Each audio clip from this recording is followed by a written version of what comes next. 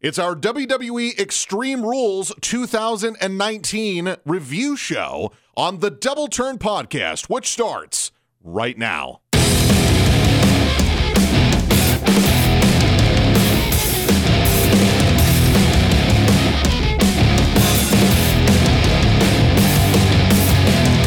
I have to tell you, once again, I am 2 for 2 when it comes to low expectations of a pay-per-view and absolutely being blown away from a pay-per-view. The Double Turn Wrestling Podcast coming at you. Boss Ross and the J-Man here to review Extreme Rules 2019 from Philadelphia, Pennsylvania, or as the J-Man would call it, the Delph, or as many other people would call it, the Illadelph. Or just Philly. Or just Philly, or whatever you want to call it. This was a pay-per-view in which a very hyped crowd, I think everybody knew was going to be, because Philadelphia is one of those crowds that really gets into their wrestling. Yeah, that's a big wrestling city. It's one of the smart cities sometimes, but tonight they behaved well. They had a lot to cheer about. Sure did. And I will tell you as we go through this pay-per-view, because we do have a lot to talk about, from what was added, what started the show, and how the show ended.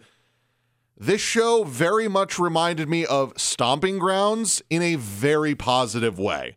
I say that as we get through because of how it started, how it ended, and how the middle of the show was. And again, as we go through this, you're going to be very surprised at the fact that if you were waiting to see what this pay-per-view was going to bring, I think you will be impressed. So, on this card, ended up being, count them, 13 matches. That is including the 2 pre-show matches, which we did not know one of them was going to happen. Now, I will tell you that there were 2 matches that were added today that will not count against us in the scoring. Plus, J-Man and I picked every match the same, so I'm going to retain my 1-point lead in the standings for our picks. However, I will tell you, top to bottom, this was a damn good pay-per-view. It really was, though. And I said this before because we did our mid-season review show, and I told you that some of the things we're going to pick at the midway point may not last even a month. And I got to tell you something. There were some matches on this pay-per-view that may be in our end-of-the-year awards. Because let me tell you, as I'm going through and reading the top to bottom here, my goodness, was there good wrestling on this show. And again, I went into this pay-per-view and I told the listener, I told you sitting right where you are every week, and on pay-per-view weeks twice a week, I told you I have zero expectations for this pay-per-view. You did. Because this pay-per-view looked like the show that everybody was just waiting to be over so that we could go on the road to SummerSlam, because it's their big show. It's their WrestleMania summer show. That's what it is. That's what they're booking it as. So I figured, okay, it's July. There's not a lot of stipulation matches. There's probably going to be some matches that are going to be underwhelming. And I'm going to just see this as a pay-per-view that went, Incorrect. Boy, was I wrong. No. So wrong. Like, horrendously wrong. But you know what? Surprisingly wrong. But which I'm is okay with that. Yeah, no, this. I don't want to mince my words, Ross. I'm just going to flat out say it. This was a great pay-per-view. To me, this was better than Stomping Grounds. That's a positive, by the way, because, again, I liked Stomping Grounds very, very much. I'm just going to say it right now, Ross. This is probably one of the top 3 main show pay-per-views of the year. Well, if I'm going off the list I had, it would be one of the best 3 pay-per-views of the year. No, you had the Royal Rumble as your best show. I had did. the Royal Rumble as my second best show. I'm going to go ahead and put it as probably the second best. I don't know. Maybe I'll rewrap my brain around things and whatnot. I might go ahead and come around and get rid of the personal attachment that I have to the Royal Rumble and just say Extreme Rules might be the best pay-per-view of the year so far. That's high praise. It is. It was so good. And I said it from the very beginning. Because you and I watched just a little bit later. Unfortunately, we did not get a chance to see the first match on the preview show, which we'll go ahead and discuss here in a second. But we did watch from the Cruiserweight title on. And from the Cruiserweight title, we were like, okay, that's a good start. And then the match that opened the show, we had a lot of fun watching. And then from there on out, there wasn't a lot to complain about.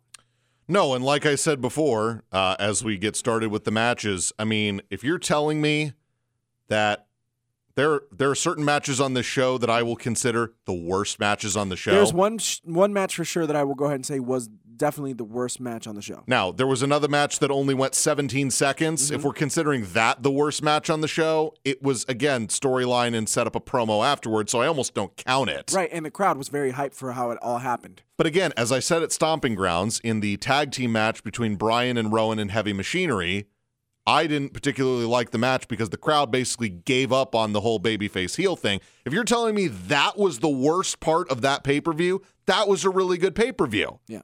So again, we had a match in the middle of the show that I went, if that's the worst match on the show, this is going to be a really good pay-per-view. For sure. And it turned out this is going to end up being a really good pay-per-view. Now, Roswell, before we go ahead and go deep into our review, if it's okay with you as executive producer of this show, I'm sorry, creative director of the show. I forgot that that's my position. My bad. I'm so tired. 2:30 in the morning, guys. Bear with me. Will you allow me 2 minutes worth of savagery? Is this due to the end of the pay-per-view? Or? Absolutely not. Okay. Then tentatively, yes. Okay. Go ahead. A few weeks ago, you and I did a show, and you told me not to let the things that certain other journalists get to me because it's my own opinion and it's what I love, not having to do with what anybody else thinks, correct? I am a very big proponent of not letting other people's opinions of either you or your opinions sway you from your opinions. That is correct. Which, again, I've been guilty of before, of other people's opinions or what they think affecting what I do or think. Exactly. It's hard, it takes time, and it's part of being an adult. Mm-hmm. So please continue about your hatred for one person that I will not mention on this show. Actually, I'm not about to go off on that person. That person can go ahead and just move over to the side. Unless they go ahead and piss me off with their ratings later this week, we'll go ahead and leave that for Thursday. Right now, I've got a problem with a certain website that's owned by Turner Sports. And I'm not going to mention the journalist's name because I'm sure he does a fine job, and obviously he's been hired to go ahead and do the job in the WWE section of this website for a particular reason. And this is also a PG-13 podcast. Not a PG, but PG-13. We can't go on rated R because we get in trouble. But wherever this person went to school, they got a fake degree. They got a fake degree, and they don't know a lot about wrestling. I'm not claiming to be the greatest professional wrestling mind. No, that belongs to a couple of people all over the world. Vincent Kennedy McMahon is one of them. Paul Heyman is another. Eric Bischoff is another. And a couple of other people. Jim Ross. There you go. Those are the 4 best wrestling minds anywhere in the world currently. Eric Beeston from Bleacher Report. I thought you said you weren't going to say I said name. savagery. Kiss my ass. You do not know tag team wrestling. You do not know one-on-one professional wrestling matches. And you need to go ahead and sit down in a corner in your office, if you have one, at the Bleacher Report headquarters in Atlanta, Georgia. And you need to go ahead and just think about everything that you posted on the Bleacher Report grades, results, and highlights article. Think about it for a second. Then come talk to me. You can reach me on Instagram, the one and only JMan19. You can reach me on the Double Turn Podcast because I run that crap. Or you can go ahead and reach out to my boy Ross at Boss Ross TDT on Twitter. Which, by the way, he put up a lot of great Twitter stuff today. My boy, killing the game over there with Twitter. So come holler at me because you, sir, are an ignoramus. And I will never, ever, ever claim that you know your professional wrestling stuff ever again for what you have posted this evening. Carry on, Ross. I'm going to put a disclaimer. That is the opinion of one J-Man. And, that is the opinion of Jorge Aquino. Yes. Damn right it is. And not of the full extent of the Double Boss Turn Ross Podcast. or the Double Turn Podcast. It's perfectly fine. Do you feel better, by the way? You damn right I do. Okay. I'm done. He said he wasn't going to, and then he just did. So that's what happens. All right. This is the 2019 Extreme Rules Review Show. There were 2 matches that were added to this card. One of them happened on the pre-show, and one happened 4 hours later. Finn Balor defended his Intercontinental title against Shinsuke Nakamura. I was apparently made aware that he wrestled Finn Balor, like, overseas or something. No. And then he wrestled him on SmackDown. Shinsuke Nakamura wrestled Seth Rollins for the Universal title when they were in Japan a couple of weeks ago. Okay. And during their Tokyo tour. And so apparently their matches were fire over there, which doesn't surprise me at all because you've got Seth Rollins, who's one of the best wrestlers in the world, and Shinsuke Nakamura. When you put him with somebody of a certain style like Seth Rollins, he's probably going to flourish 9 times out of 10. Okay.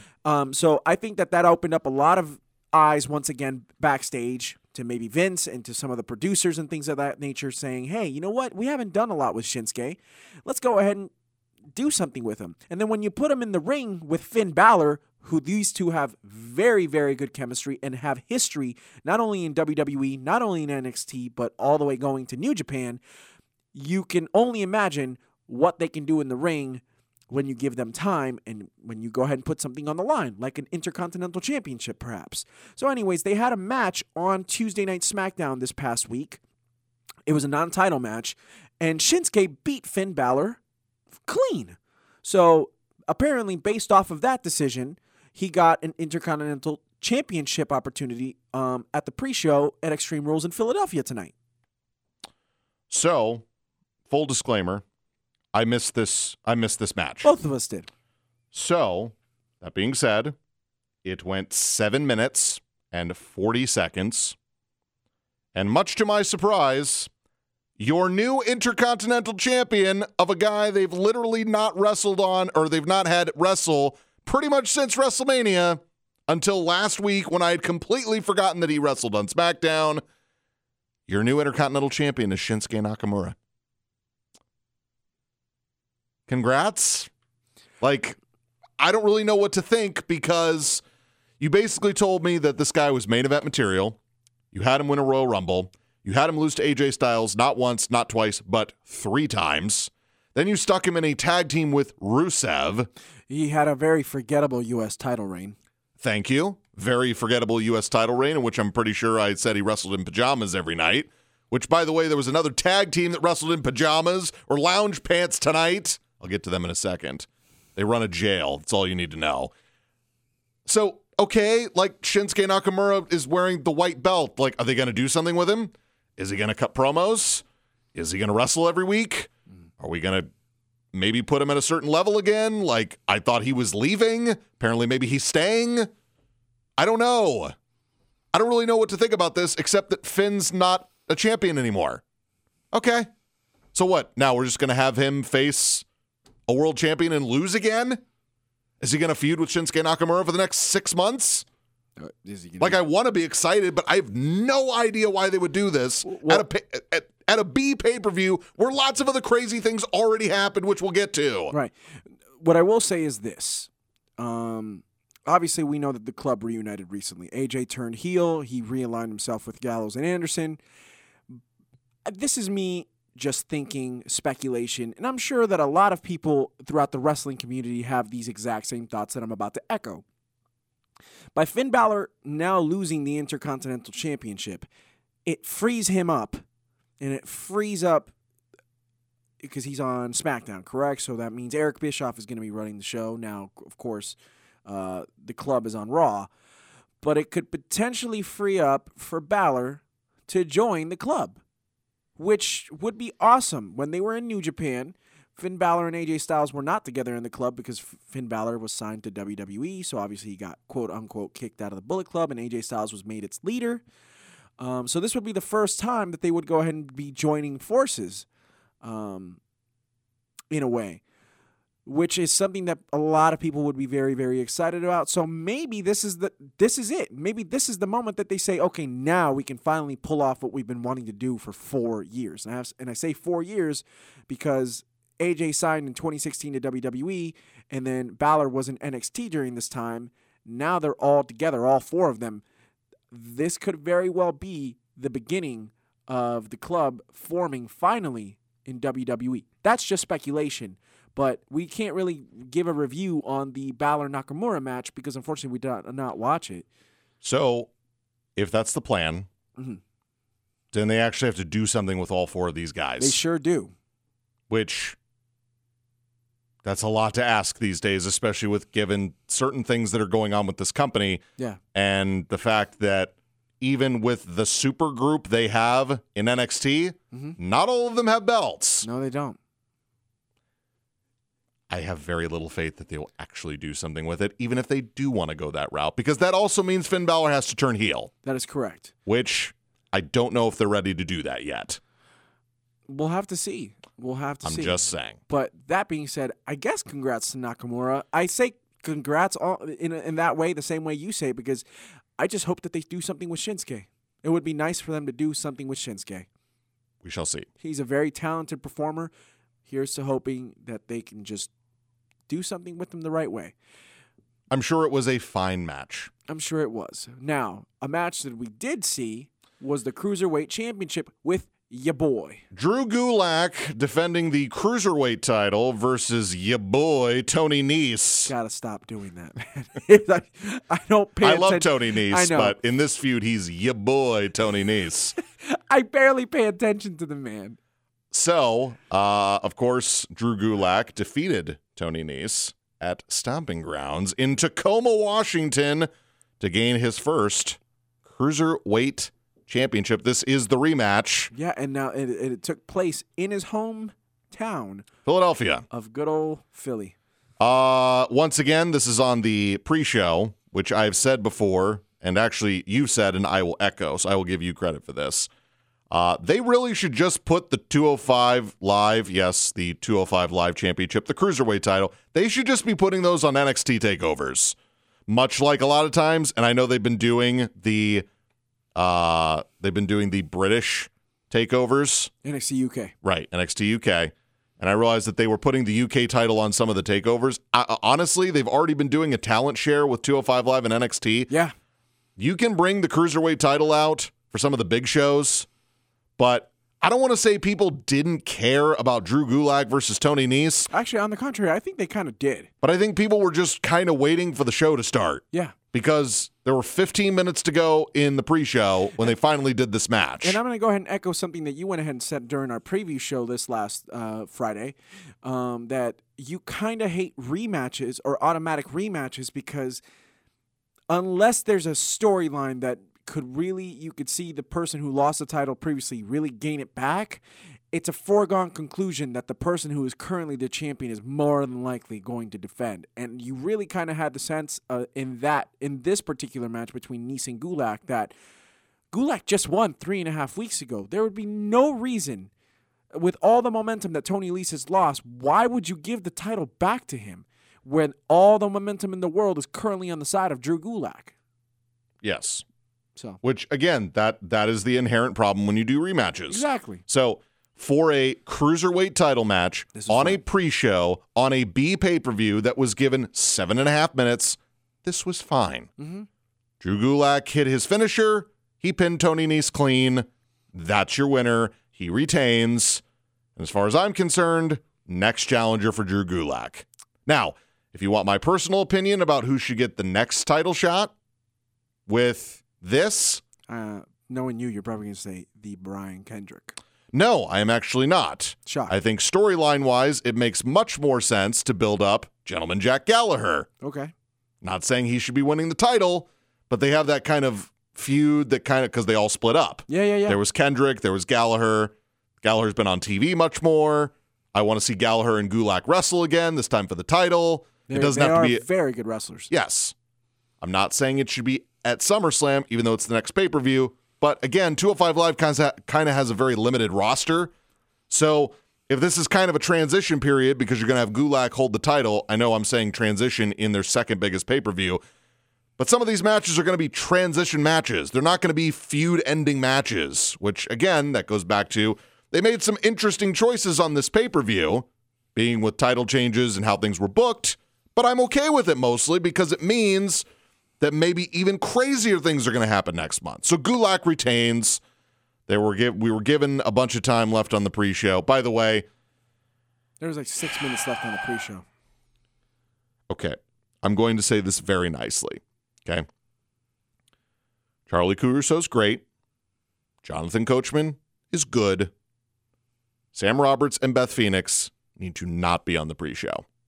They literally add nothing. Nothing.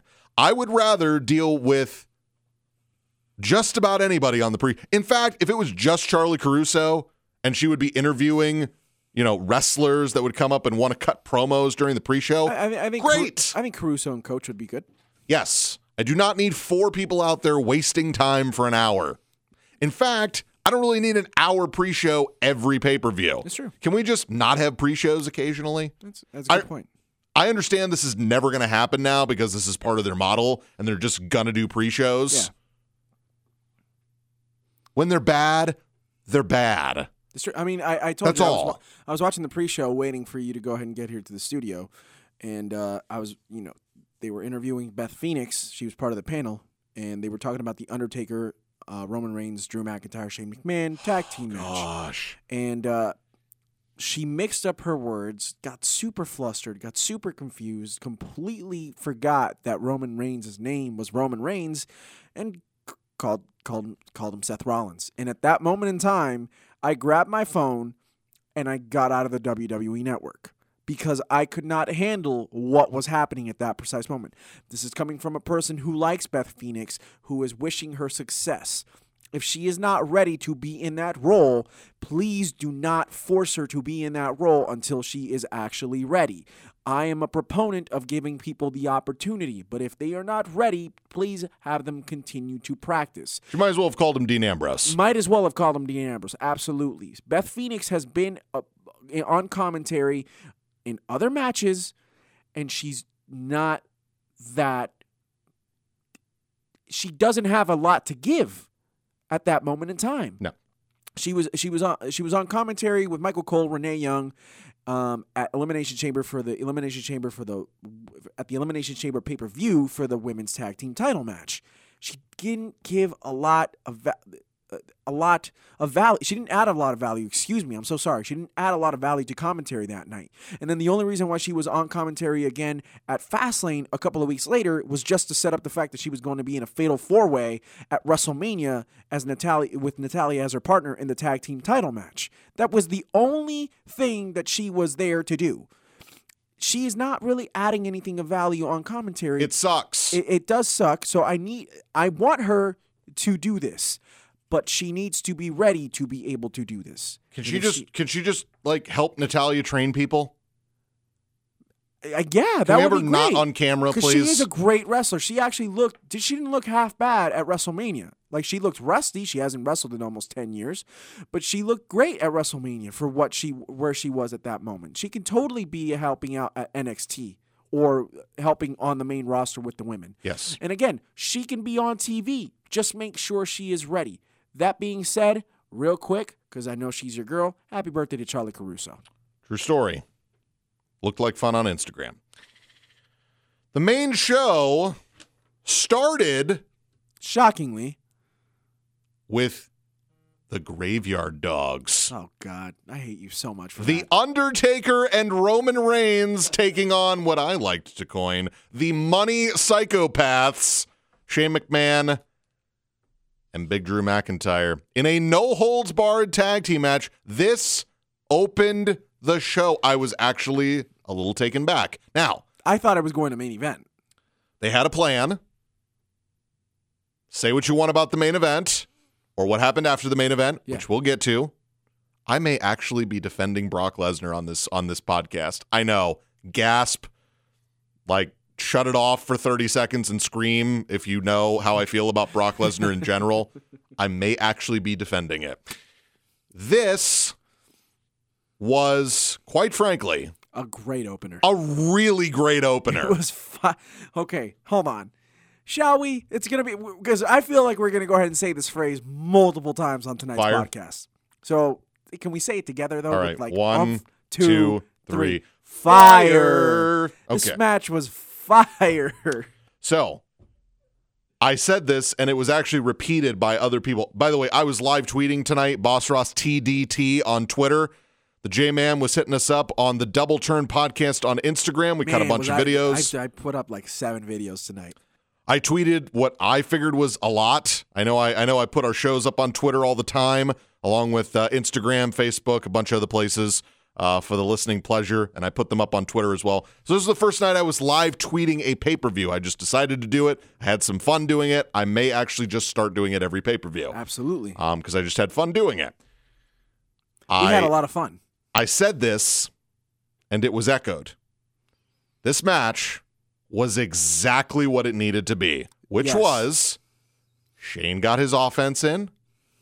Drew got his offense in. Drew looked like $1 million. Yes, he did. Roman was not getting squashed. And The Undertaker got all of his stuff in. And The Undertaker took the big bump of the match, and he got the pin at the end of the night. And he redeemed himself from Saudi. Really redeemed himself from Saudi. Are we specifically talking the Goldberg match, or are we talking about his match where he also did the Triple H, your boy Triple H, and HBK with his brother Kane? I think I'm going to go ahead and just say all of it. I am going to say all of it because at Crown Jewel, holy crap, that was some hot garbage. That was some hot garbage. Say how you really feel. And then at Super Showdown, the Saudi Arabia edition, which is the one that just happened in April, his match with Goldberg. Now, granted, I have gone on record because I defended Goldberg and The Undertaker on this very podcast after that match happened. Holler at me, Matt Riddle. That obviously they should have ended the match as soon as Goldberg knocked himself out. With the spear, you know? Very much so. So that's not something that The Undertaker or Bill Goldberg can control. Like, they wanted the match to continue. Now, of course, Undertaker was very upset because he nearly got dropped on his head off a jackhammer and blah, blah, blah. And people were like, oh, my gosh, Undertaker shouldn't wrestle anymore. Goldberg shouldn't wrestle anymore. Blah, blah, blah, blah, blah. Yes, Goldberg should stay retired because he hasn't been wrestling as often as The Undertaker has. That being said, it's not like Undertaker wrestles every night. But the way that he looked tonight, it was like he wanted to redeem himself from his last couple of showings. And guess what? He did a really, really, really good job. And you can say what you want. Oh, he was in the ring with Drew McIntyre. Well, guess what? He was also in the ring with Shane McMahon, who is not a trained WWE professional. He's just a guy whose dad owns the biggest wrestling company in the world and can be very athletic and loves to go ahead and jump around. And me as a fan, I love it when Shane does that. Now, you said Drew McIntyre looked like $1 million. Yes, he did. His Claymores, I absolutely jumped out of my seat for. Yeah. They looked vicious. Yep. They looked violent. Yep. There was a time where I actually thought The Undertaker was hurt. I thought he knocked his block off. And, again, Shane did his spots. The Undertaker did his spots. Roman and Drew did a lot of the heavy lifting in this match. Sure did. Elias got involved. Elias got involved, right? And at the end of the day, the two guys that the last time they were in the ring together were against each other, they were a really good team tonight. Yeah. In a match. Yes. I realize they were in the same ring for other things, but in a match. The last time they were in a match together was against each other. Right. I think they're going to wrestle together again. Maybe. The only thing that I would have changed about this match is because of the feud being between Shane and Roman. Okay. I would have had Roman pin Shane for the victory. Instead of The Undertaker. Shane. But you know what? It's The Undertaker. He was the main attraction tonight. He also took the big spot. As you mentioned. He took the elbow off through the table. He took coast to coast with the trash can. He took a Claymore that looked like his head was completely torn off of his shoulders. So I'll give it. I'm fine with it. It's totally okay. But that being said, it was a really, really fun match. It was like 15 minutes long. It was really dope. The crowd was really, really into it. At the end of the match, this was a really cool moment because you saw The Undertaker acknowledge and give the respect to Roman Reigns, you know, officially kind of passing the torch, which we'd already seen in the past kind of thing. But, you know, we couldn't really see what was said because the words just didn't come across that well. But shout out to Pipe Bomb News on Instagram, who went ahead and, actually put the subtitles. Undertaker told Roman Reigns, "This is your yard now," or "It's your yard now." Slapped him across the chest. There was no handshake or hug. Slapped him right on the chest and said, "This is your yard." Yeah, it was awesome. Because the whole thing before was when he beat him. He said, "This is my yard now." He came out for a promo. Yes. Didn't say anything. It's the best. It's the second best promo of Roman Reigns' career. Was getting booed for quite some time. Yep. Finally got it out. "This is my yard," dropped the mic and went off because nobody wanted to see The Undertaker lose that night. That is correct. And by the way, excuse me, it is now the third best promo of Roman Reigns' career, not the second best. My apologies. So, the right team won. Yes. I still think it was the right finish. I understand why you want Roman getting the pin. The right team won. Yes. It possibly sets up Drew versus The Undertaker. I wouldn't really have a problem with that as long as Undertaker can go ahead and stay in wrestling shape. And hopefully, this gives Roman something else to do. Yes. Roman Reigns can then move on, and I don't know if he should be in the WWE Championship picture just yet. Not yet. But he could be in another high-profile feud with another heel on either SmackDown. Preferably SmackDown, because that is his home show. I don't need him to continue to cross over to Raw all the time. Well, I can tell you right now that crossover is going to continue until October. I'm well aware of that. That was wishful thinking. That was their response to, we have this time between now and October, and we want to get as many people on both shows. Right. So I have a feeling the wild card rule is going away in October, but until then, we're just going to have to deal with it. Still very much in effect. That's fine. So Taker and Roman win the no-holds-barred tag team match. It was the third longest match on the show. Believe the main event was longer, and the last man standing match was longer. Oh, okay. Which, again, I don't have any problem with. So, the second match on the show, on the main card, the Revival taking on the Usos for the Raw Tag Team Championships. Now, I will tell you this right now. I watched Fight for the Fallen. I also watched Evolve's 10th anniversary show. Then I watched this show, and I will tell you, regardless of what Cody says at the end of the pay-per-view, that being Fight for the Fallen, or what anybody has said about tag team wrestling in general, including myself, this match is a direct response to how AEW is treating tag team wrestling. Because not only was the Young Bucks and the Rhodes match on that show, we also saw the Lucha Brothers and SoCal Uncensored on that show. We also saw six-man tags and an actual triple threat tag team match all on that show that were all given time, taken seriously, and made prominent parts of that show. Guarantee you this match between the Revival and the Usos that people have been waiting for as like a show stealer, because everybody remembers the Revival versus Gargano and Ciampa. Yeah. Right? And they had their knockdown, drag-out fights. Authors of Pain. Yes. So I think people have kind of been waiting for this to be just the next chapter in both of these teams putting together, like, incredible work. Right. So this is where my beef began with Eric Beeston of Bleacher Report. Because Eric Beeston thought that it was okay to go ahead and give this match a B- when he is clearly inaccurate in his assessment. Now, here's what I will tell you. Yes. This match went 12 and a half minutes. Yes, it did.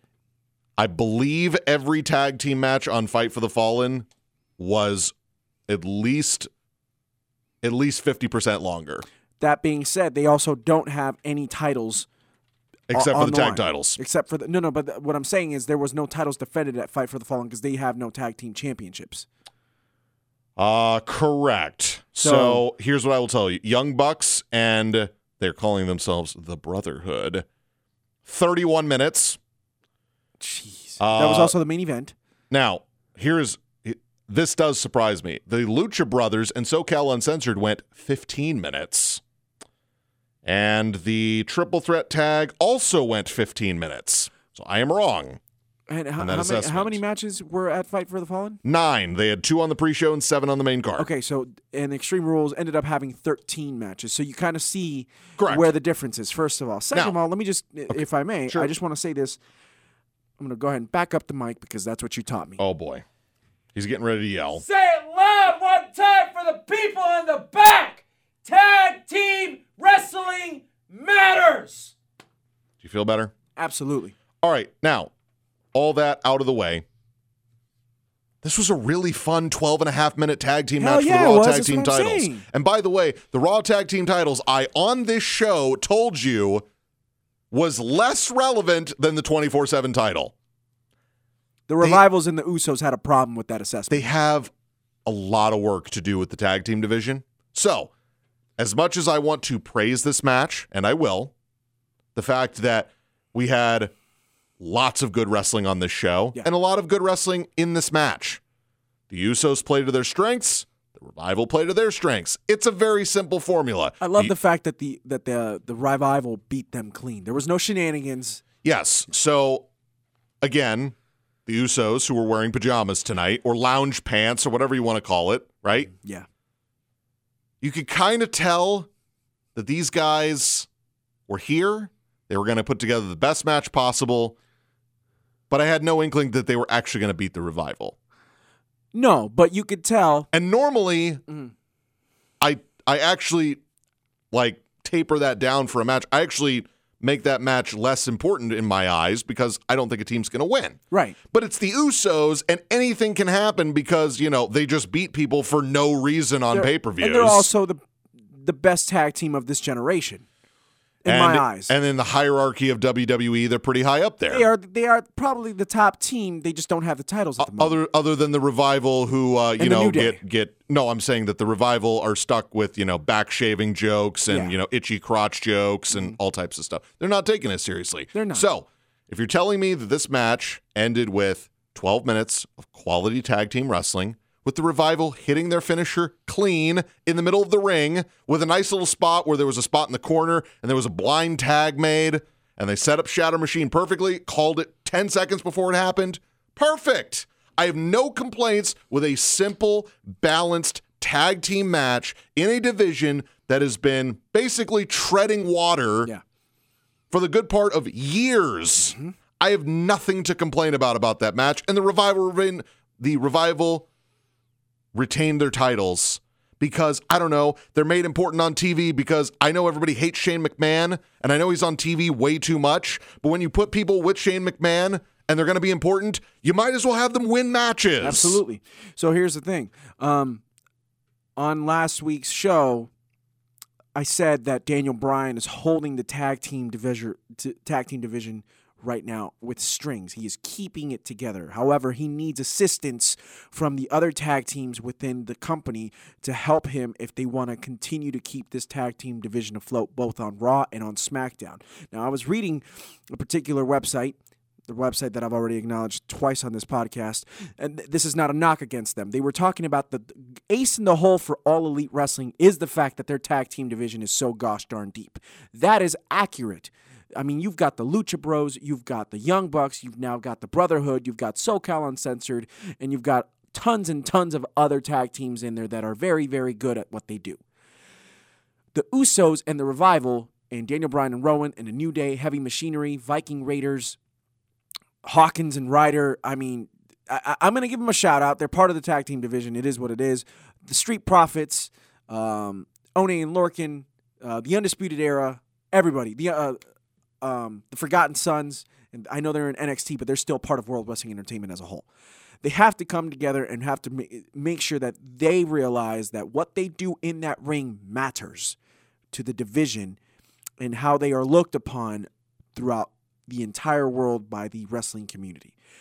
That being said, the Usos and the Revival probably watched last night at Fight for the Fallen and told themselves, hey, remember that we're the best tag team in the world, and the Revival also said to themselves, hey, we are the best tag team in the world.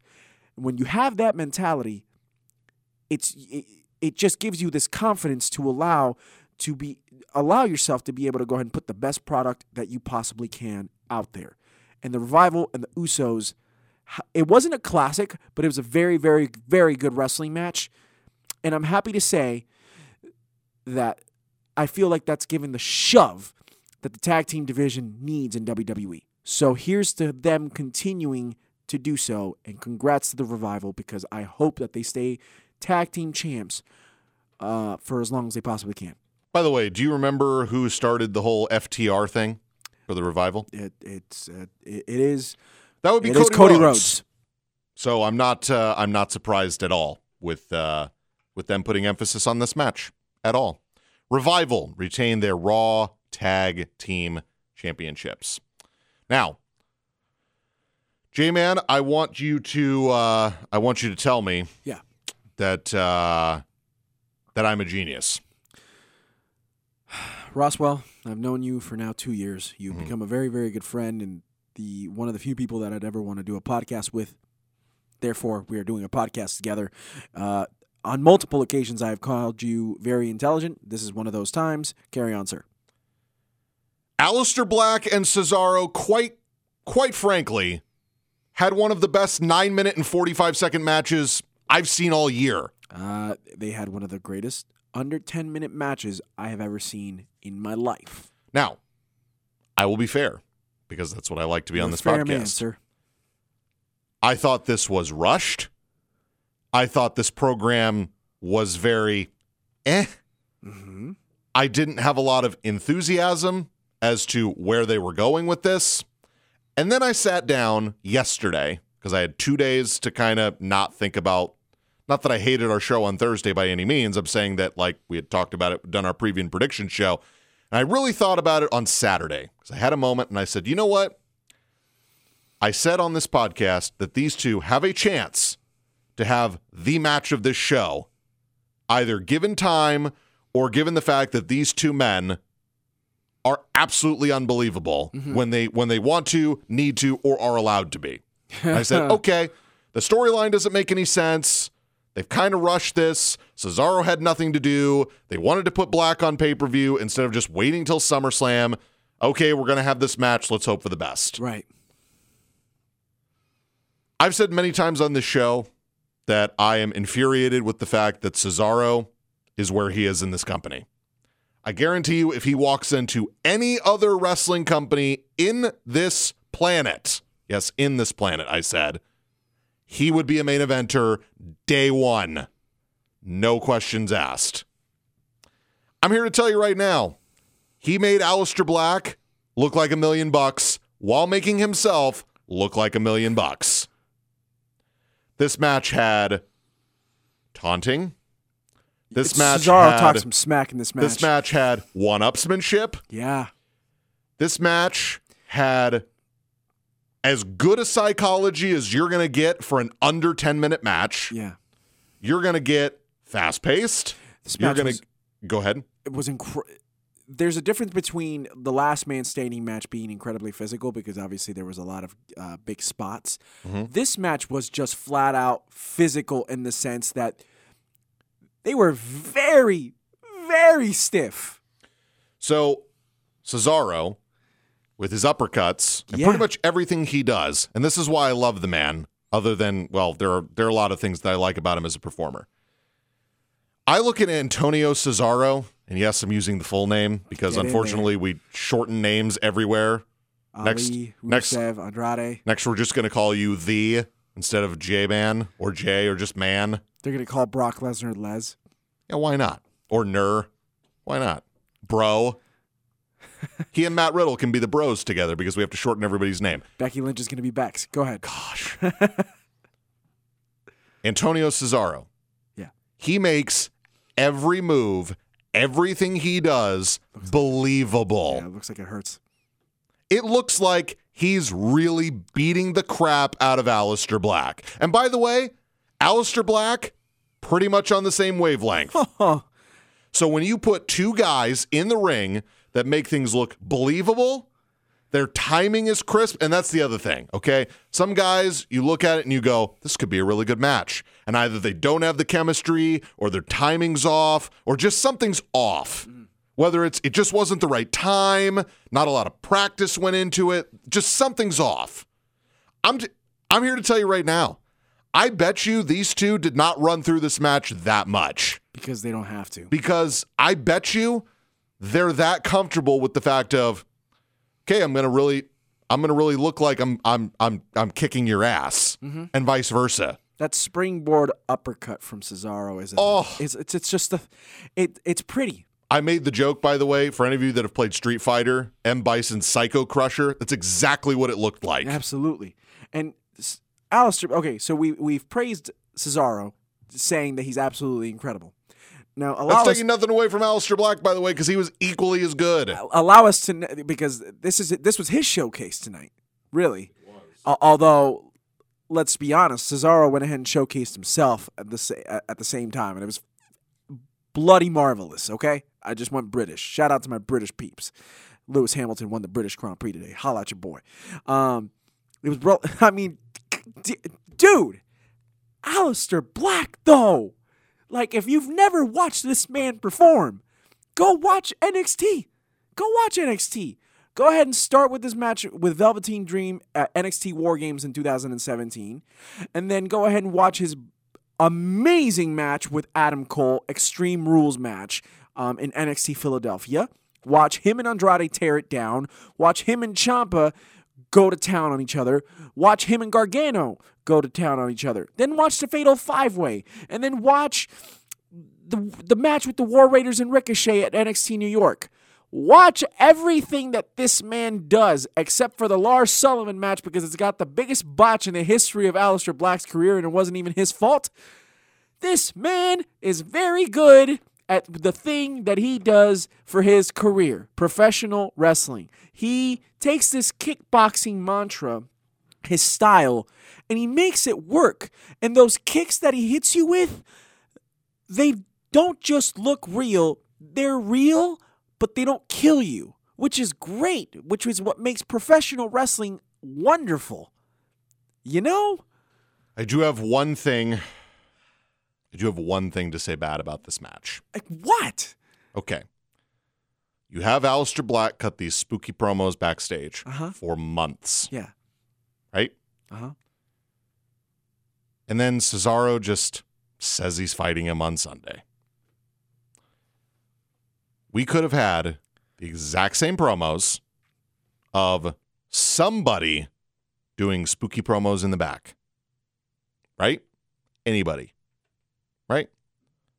Cesaro comes out. He's like, you know that guy that's been doing spooky promos for the last few months? I'm challenging him. He comes out. Nobody knows who's been cutting spooky promos. For all they know, it's Bray Wyatt. Or it's somebody else spooky that we haven't seen in a while. And then Aleister Black's music comes out. I guarantee you the Philly crowd would have popped. The WWE Network pay-per-view watchers would have popped. The announcers would have popped. Mm-hmm. It would have made the moment even bigger. Instead, it was Aleister Black's been cutting promos. Cesaro just answered the call, and we had a match. Now, again, I said, this was one of the best 10-minute matches I've ever seen. But we could have built it to where, oh my gosh, it's Aleister Black and Cesaro? I didn't even know I wanted to see this match. Instead, it was, oh yeah, I didn't know I wanted to see this match, but oh gosh, like we had like 4 days build, and I don't really know how I feel about it because this is the payoff to Aleister Black cutting spooky promos for months. So that's my criticism. It was a great match. Please go rewatch it. It was awesome. All right. The criticism is fair. Now, I said at Stomping Grounds, we were about at the halfway point in the show, and there was a match that I said, this match is the worst match on the show because the crowd decided because it was Daniel Bryan's hometown, they were going to cheer Bryan and Rowan, and they were not going to give Heavy Machinery a chance to be the babyfaces, regardless of what happened in the match. Yeah. And at the time, I said, if this was the worst show, or if this was the worst match on the show, this is a great pay-per-view. Okay. We are at that point in this pay-per-view where I thought the following match was the worst match on the show. Interesting that you say that. Bayley versus Nikki Cross and Alexa Bliss in a handicap match for the SmackDown Women's Championship. Now, I will say this. I will be fair. As always, they did not clarify the rules. We were going to find out at the match. Oh, and before the match happened, they cut a really weird promo backstage that involved R-Truth, Carmella, and the Street Profits. Now, it makes sense that R-Truth and Carmella are backstage whining about the 24/7 title and cutting dumb promos because that's their gimmick right now. Well, R-Truth cuts the dumb Well, promos. Carmella hangs out with him, so I mean, you are in the company that you keep. I feel like, never mind. She could easily leave him at any point. Fair. Just saying. I have no idea why the Street Profits are on television on the main roster. I have no idea why they're on pay-per-view. I have no idea why they're cutting promos with Paul Heyman during TV. I have no idea why they were in this promo. I have no idea why people think they're cool. And I have no idea why the NXT Tag Team Champions are on Raw or on this pay-per-view. Are they funny? Are they relevant? Are they edgy? I don't know. I mean, they are relevant because they're the NXT Tag Team Champs, but the other questions I don't have an answer to. Okay. Like, to me, they just hold belts. Okay. Great. There are guys that hold belts that I don't find relevant that were on this show. All right. That's my small soapbox. Okay. This match was a handicap match in which one team had tags and the other one didn't have a partner. I felt like this took away from the match because the idea is that Nikki Cross and Alexa do everything together. So it makes sense that it would just be the two of them attacking Bayley the entire match. Now, they did some double team spots. They did the New Day kicks in the corner. They worked well together most of the match. Yes. However, this match was built to have Bayley look really good because she's beating two competitors. Not to mention, we were wrong on our prediction that we thought Sasha Banks was going to show up in Philly. She did not. She did not. She's Now, apparently in Japan. I will tell you that I still think they did the wrong finish because they did the finish that was predictable, Right. which is Bayley pinned Nikki Cross. Because the storyline is that Nikki Cross is just kind of with Alexa Bliss. So even though they're not considered equals, I figured, oh, Nikki Cross is going to somehow do something that's going to cost Alexa the match. Because you're putting Nikki in this spot where she's going to have a feud with one of your top ladies on your roster. So you should treat her like a big deal and not have her take pins in a match that she wanted with her and Alexa.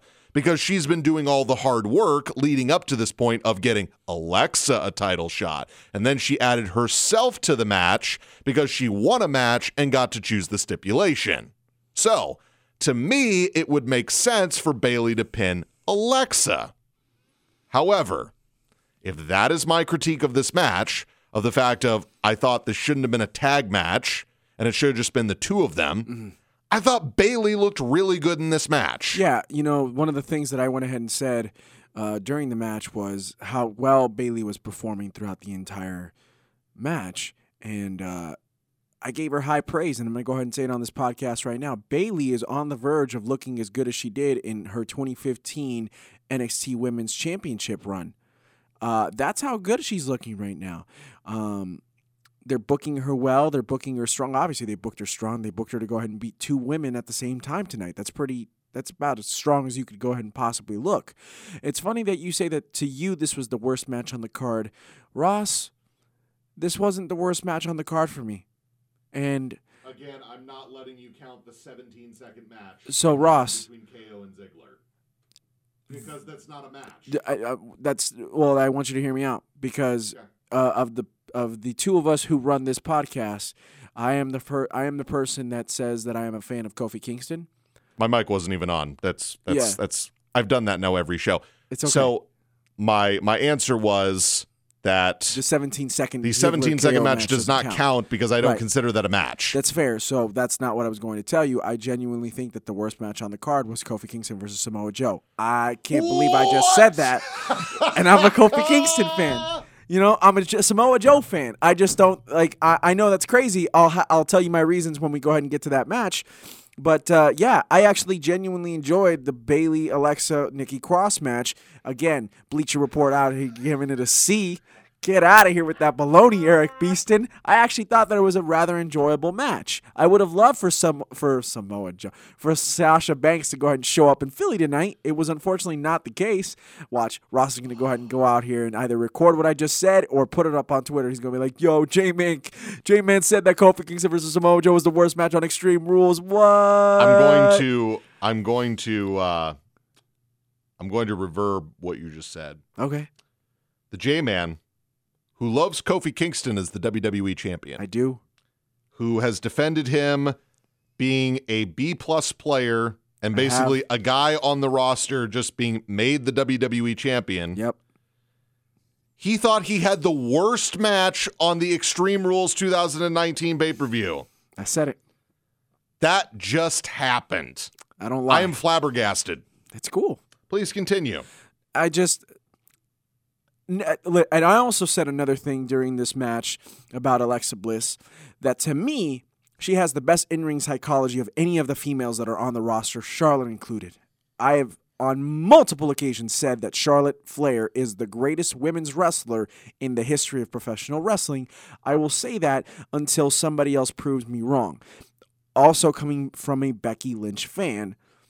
But Alexa Bliss's in-ring psychology is absolutely unbelievable. And you know what? Nikki Cross out here looking like she's ready to go ahead and just kill people with her thighs because it's like tree trunks that she has, and she's got these biceps that are freaking bigger than Alexa Bliss's head.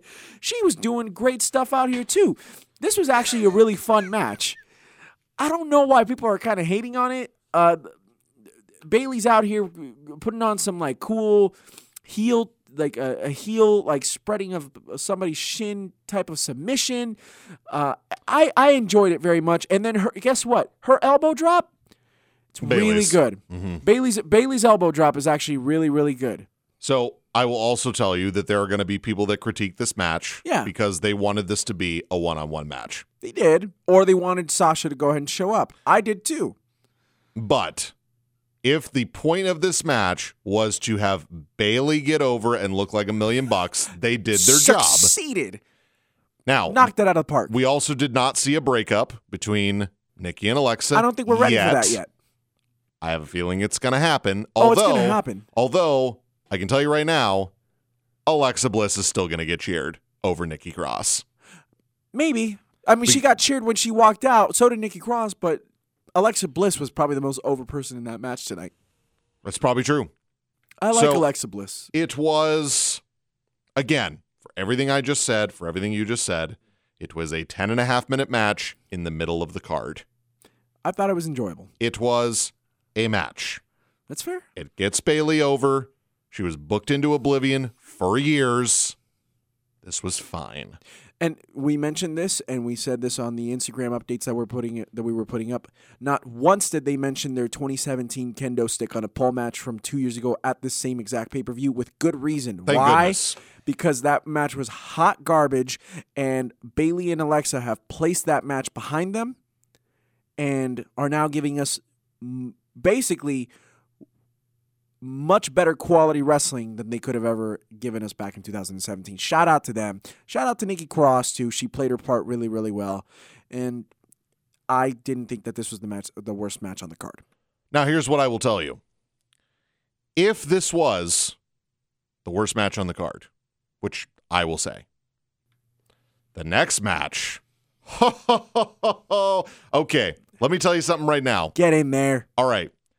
I have had very high praise for Braun Strowman and very high praise for Bobby Lashley. Baberto. For what they are capable of.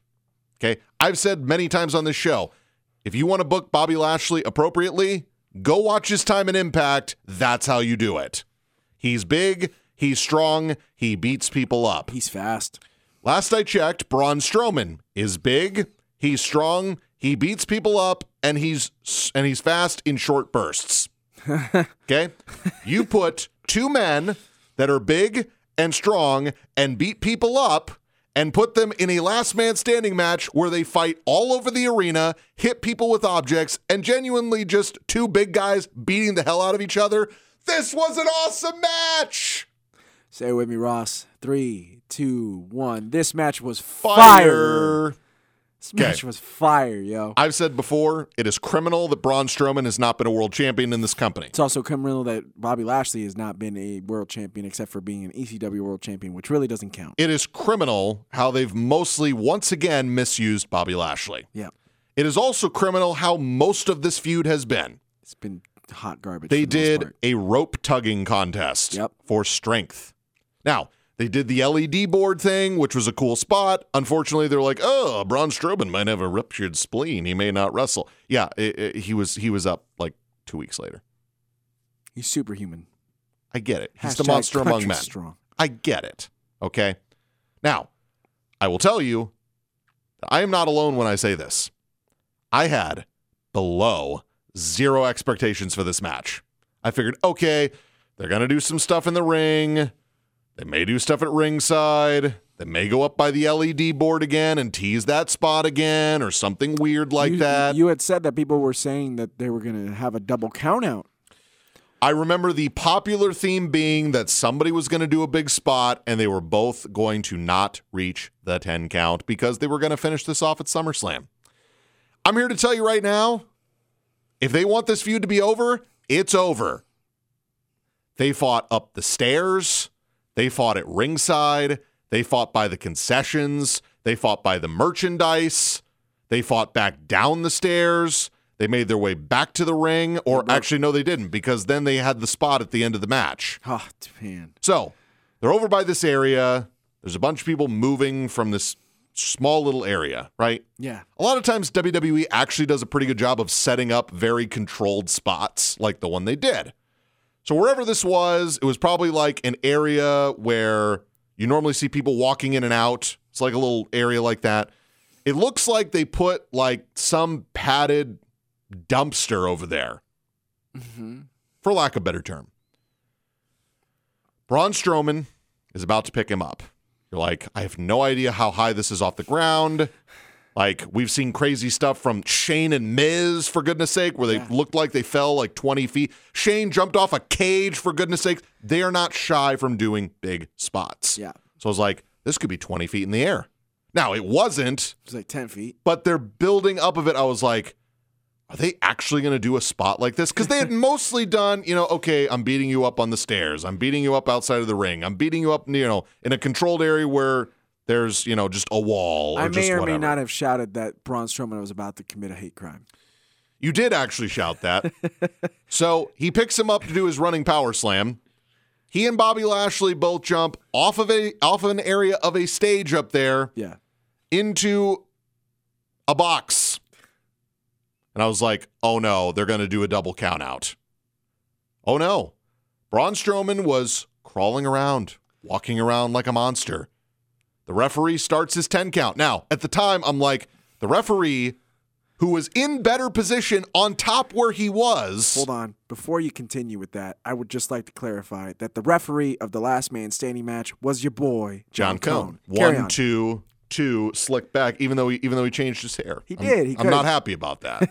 That's okay. You've made your thoughts. So John Cone, who's in better position on top of where they just were so he could look in to see where people are standing. Yep. Oh, no. His idea was to go down below and start a blind 10 count in a Last Man Standing match. I was about to be furious. Well, the funny thing was that typical WWE thing to do. And not to mention, Renee Young, Corey Graves, and Michael Cole are calling that. They're saying he's counting blind. Strowman could be moving around in there, or Lashley could, or they can both be completely out.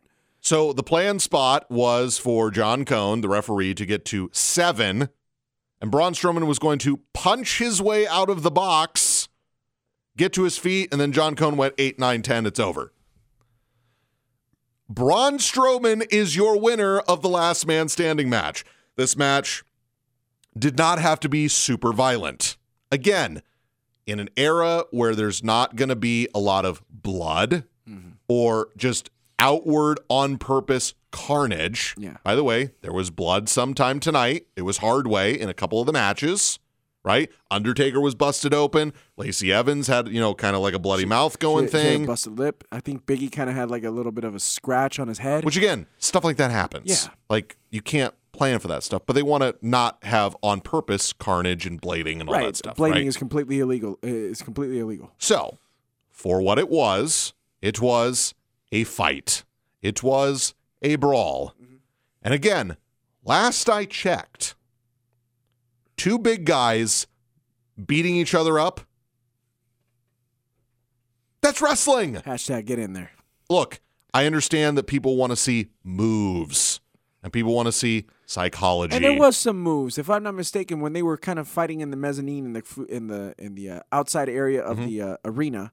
Strowman picked up Lashley in kind of a suplex maneuver and then slammed him against the wall in the outside in the mezzanine. He did. It was dope. He did. Again, you're telling me that these two are having a last man standing match. You're telling me that they're going to have freedom to beat the hell out of each other. And then you're telling me there's going to be a definite winner. Right? Uh-huh. Definitive winner. I was combining definite and definitive. A definitive winner. How can you not like this match? This match was great.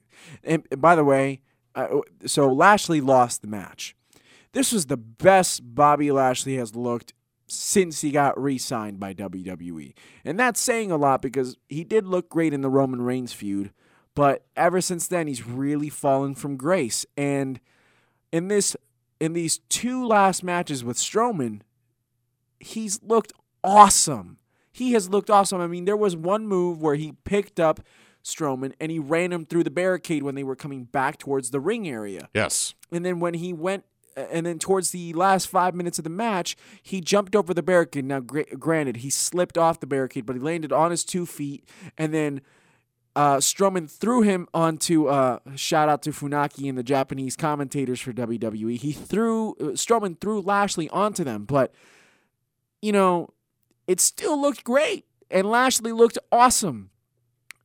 It took Lashley, it basically, for what it took Strowman to beat Lashley, the fact that he needed to power slam him 10 feet off the ground through this box. That's what it took to beat Bobby Lashley. It took a power slam from 10 feet in the air. How much stronger could you make somebody else look in the last man standing match? And that's the important key here, is that, as I've said many times, if you have a match where you don't want either guy to lose, why are you booking the match? So I could have seen Bobby Lashley getting a big win against Braun Strowman, or Braun Strowman continuing this theme of, well, they're kind of building him back up. He was a world title contender for a while. He was runner-up at the Royal Rumble. Like, he's had some strong showings, right? So, again, this match helps Braun. This match helps Bobby. And it was a very welcome addition on a show that had already seen a lot of good wrestling, and this one had a nice stipulation that wasn't overly crazy, that fit in perfectly on the Extreme Rules pay-per-view. I have no complaints about this match. As a brawl, this was perfect. Yeah. And by the way, as I was saying, we want to see moves. We want to see psychology. We want to see good wrestling. This is a fight, which last I checked, pro wrestling can be a fight too. Braun Strowman is your winner of the last man standing match. This match was great. We then had the first real surprise of the night. I get it. Finn Balor losing the Intercontinental title. That was a bit of a shock. Right, but we didn't watch that. Correct. Daniel Bryan and Rowan defending the SmackDown Tag Team Championships against The New Day, Xavier Woods and Big E Langston, and Heavy Machinery, Blue Collar, Otis and Tucker. Tucky. Now, the purpose of this match was to make Heavy Machinery the showcase. Because at the last pay-per-view, I think that was the plan. Was that they were going to showcase Heavy Machinery against Daniel Bryan and Rowan, and the crowd never gave them that chance. So in this pay-per-view, they said, we're going to we're going to have New Day versus Ryan. See, I did it again. Brian and Rowan. And then we're going to add Heavy Machinery in. And now we're going to give the platform to Heavy Machinery to actually showcase themselves. Well, boy, howdy, this match was awesome. And I can't say that about a lot of times in triple threat tag team matches where there's just a lot of stuff going on.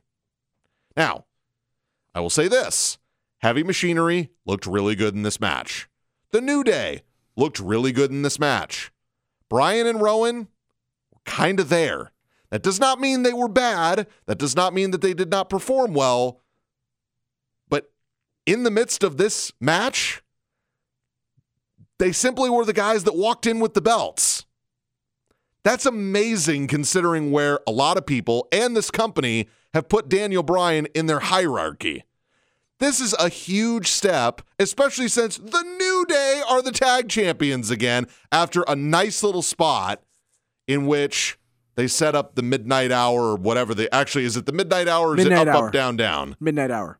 Okay, so it's only when Kofi is there they call it the up, up, down, I down. don't know. It's dumb, It was the midnight hour that they hit. Okay, so it was Brian that jumped off the top rope.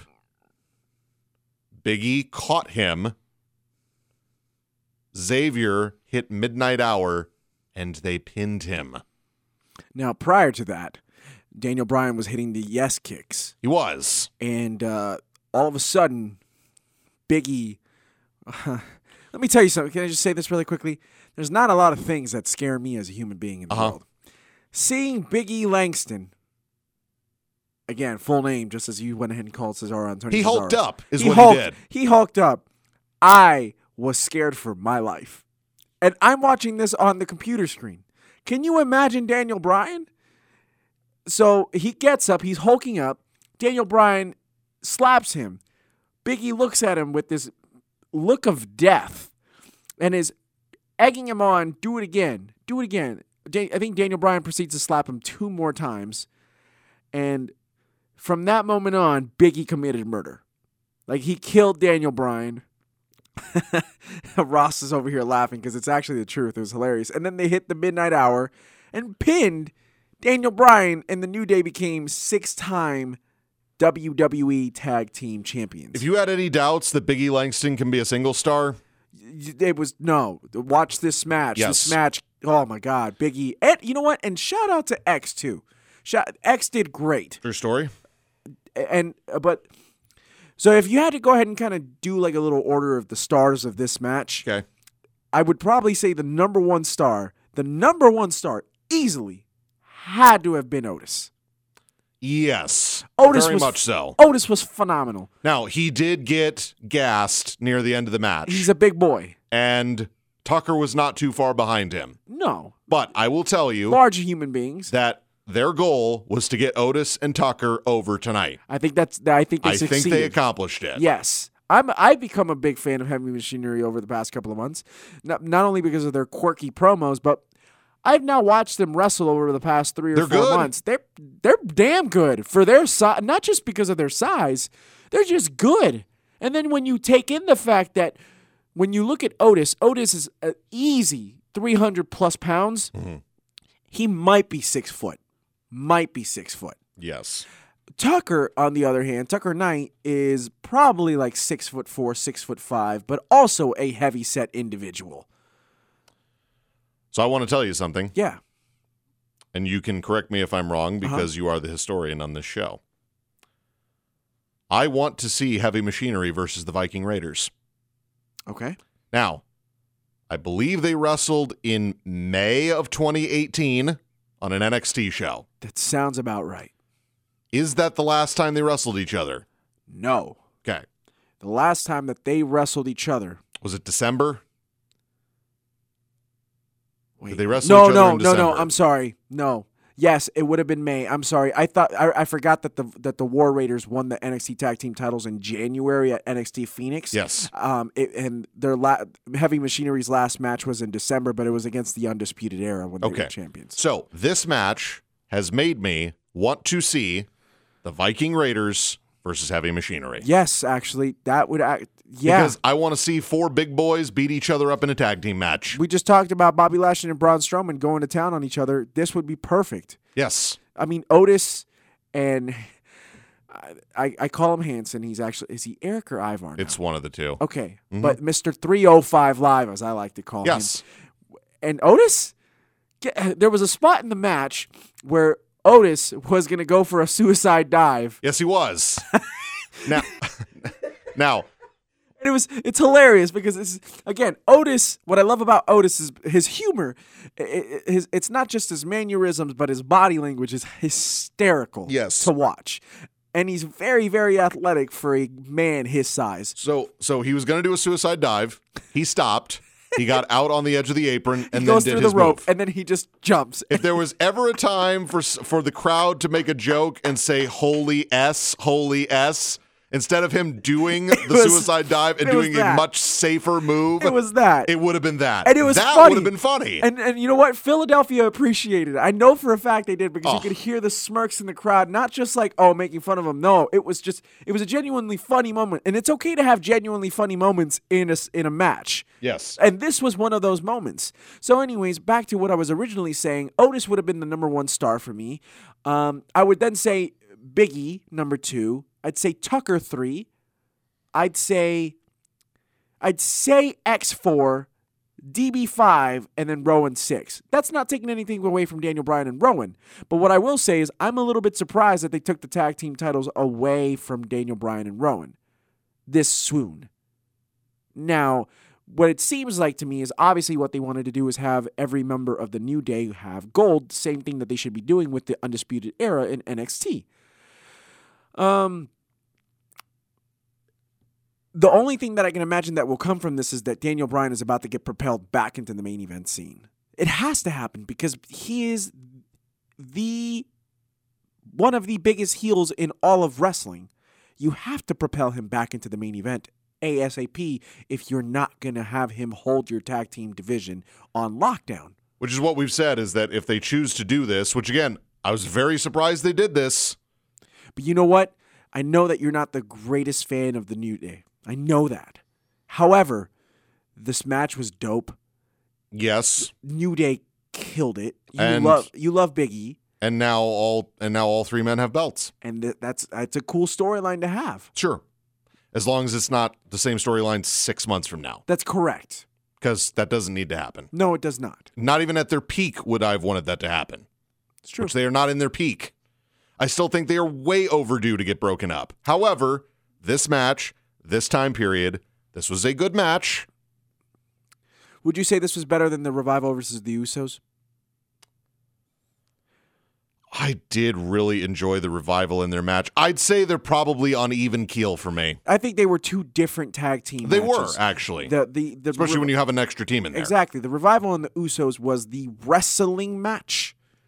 This was the sports entertainment match. Thank you very much. But there's nothing wrong with that because there was a lot of athleticism and a lot of great wrestling displayed in that triple threat tag. No, it just means that the sports entertainment match needs to be for the Raw tag team titles, and the wrestling match needs to be for the SmackDown tag team titles. You're absolutely correct, because Raw is the sports entertainment show, SmackDown is the wrestling show. Yes. Yeah. Which, by the way, I think that's going to be really coming to fruition come October. It's perfectly fine because Fox is the sports channel. Yes. Yeah. So, anyways, that being said, this triple threat tag it was great. Was awesome. It was great. I loved it. We are 8 matches through this show, and I have 1 match that I can complain about. Actually, 2, because 1 I didn't get to watch, and it was probably okay. And we had a title change. Right. But again, at this point, my worst match of the show still makes this a good pay-per-view. Now, let's talk about the one that I believe committed highway robbery. Now, we just came off the shock of Daniel Bryan and Rowan losing the SmackDown Tag Team titles.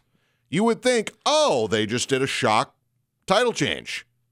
Well, this is going to be a great match, but we're not going to see anything too crazy, right? Mm-hmm. Ricochet defending his United States title against AJ Styles with Anderson and Gallows at ringside. Before the match started, Anderson and Gallows attacked Ricochet for about 4 seconds. It's because, that gave AJ Styles the edge with 4 seconds of attacking. Why didn't they just do it on the outside and beat him up for 30 seconds and throw him against stairs? Because the match hadn't started. That would have made more sense to me. Right. So that was kind of a weird way to start the match. But again, if that's my only complaint of the match, look, I've said this a million times. Ricochet is going to be a big part of the future of this company. AJ Styles is the best wrestler on the planet. Period. That's my opinion. It's shared by a lot of people, but I have to reiterate that on most of these shows because it's the truth. So, if I think a guy that's a big part of the future of this company, that's your boy Triple H endorsed, against the best wrestler on the planet, how can this match be bad? Oh, wait, it can't. It's not possible. Except unless you're Bleacher Report and you give it a B-. Okay, again, with your just let it go. Hey, man. Like, hire people that actually know pro wrestling. Okay. Now, sorry. This match was everything and more. It was given time. It was proper AJ getting heel heat. Even though we had a, dueling chant, let's go AJ, Ricochet, or whatever it was, right? We had dueling chants. We kind of knew that was going to happen because AJ Styles, much like Kevin Owens, much like some of these other guys, even when they're heels, they're going to get cheered. Yeah. Because that's kind of how this works, unfortunately, in a lot of cases. Happened they have with to Rollins. do something really, really bad to somebody they really love to get actual heat. Which, again, AJ's actually gotten some good heat in this feud. He's had his brothers beat him up. They've all beat up Ricochet. They've been building this feud up to Ricochet having to overcome the odds and do this. So I figured they were going to cut a promo in the back, and AJ was going to be like, I got this. I don't need your help. They actually were going to too sweet Charlie Caruso, and then AJ Styles took her hand down, and he's like, nope. Now, immediately after I say that, I will tell you, him leaving the club in the back, that's a babyface move. He's not a babyface in this feud. So it makes total sense for Anderson and Gallows to come out because he's a heel. You're not supposed to like that it's 3-on-1 advantage heels. I don't know, because that's proper psychology in a wrestling match. It's not that hard. That's why I love it. That's why these two men are great. So, everything under the sun, I believe Ricochet did a shooting star press, and it looked like the easiest thing he has ever done, which is great. The man is so gifted. Like we talk about Cesaro being gifted, but Ricochet is a truly, truly, truly gifted man. If you think the WWE does not have the most talented roster they have ever had, you are lying to yourself. Okay? Now, again, they did all their cool spots. They had really good pacing. Okay? They had really good timing with each other. I think there was one spot where I think Ricochet or AJ messed up one move, but they just transitioned out of it immediately. It was great. Yeah. Right? It was. And by the way, mistakes happen. As long as you cover them up well, nobody gives you crap for it. Especially when you're the best wrestler on the planet. So, AJ, if there's something he does not get enough credit for, he is really good at countering moves. And what I mean by that is not only just countering the move within a wrestling match, but it's almost like he's so cerebral that he's thinking 10 steps ahead and he goes, oh yeah, so we have this planned spot out, but I'm going to make it look like it's just in the flow of the match. And look, I get it. For those of you that watch pro wrestling, you know it is scripted. Okay? It's not real. These are not people really beating each other up. Okay? I'm not saying the F word. I'm saying it's scripted. They still take all the bumps. They still do all the moves. Everything's still real except for actually doing physical damage. Right. They're still taking a chair shot, guys. Of course they are. And again, they're taking all the bumps, they're taking all the moves, they're taking all that stuff. But when it looks like it's in the flow of a match and it doesn't look scripted, that's pro wrestling as an art.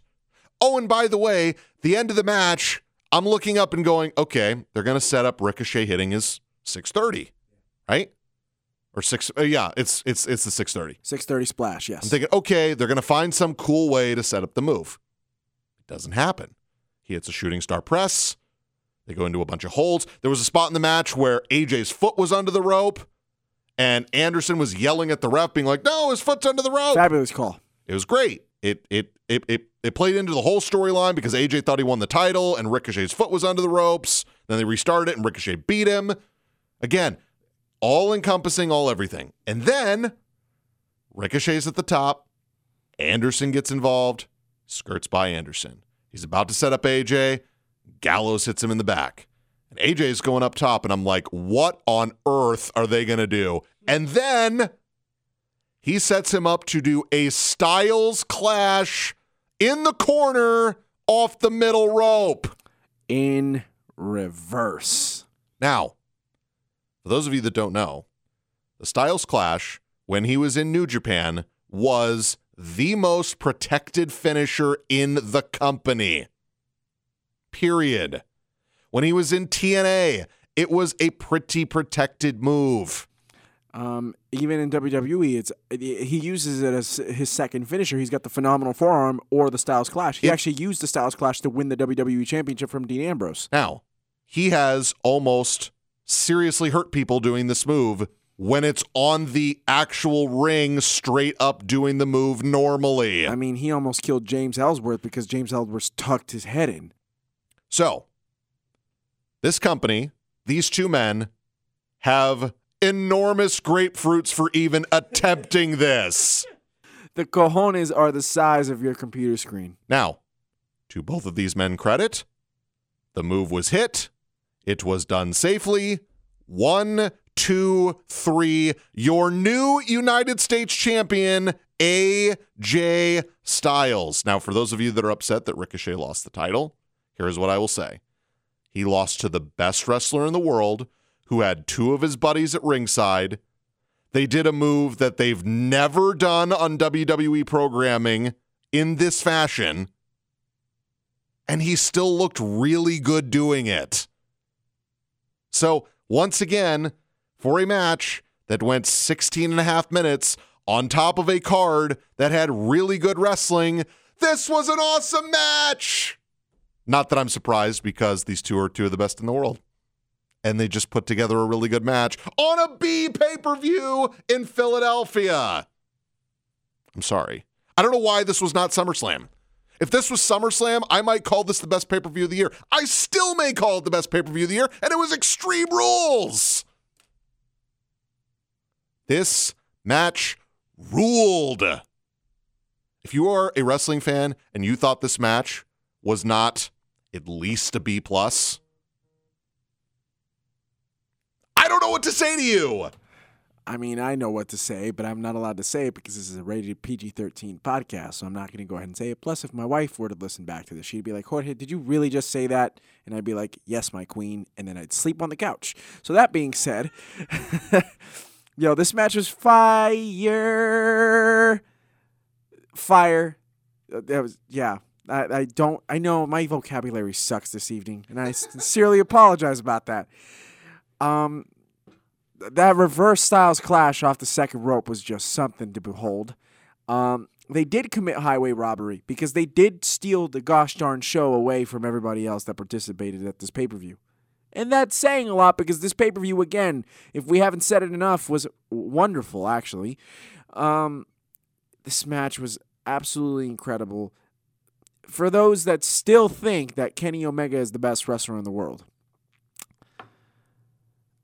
it's your opinion, and that's fine.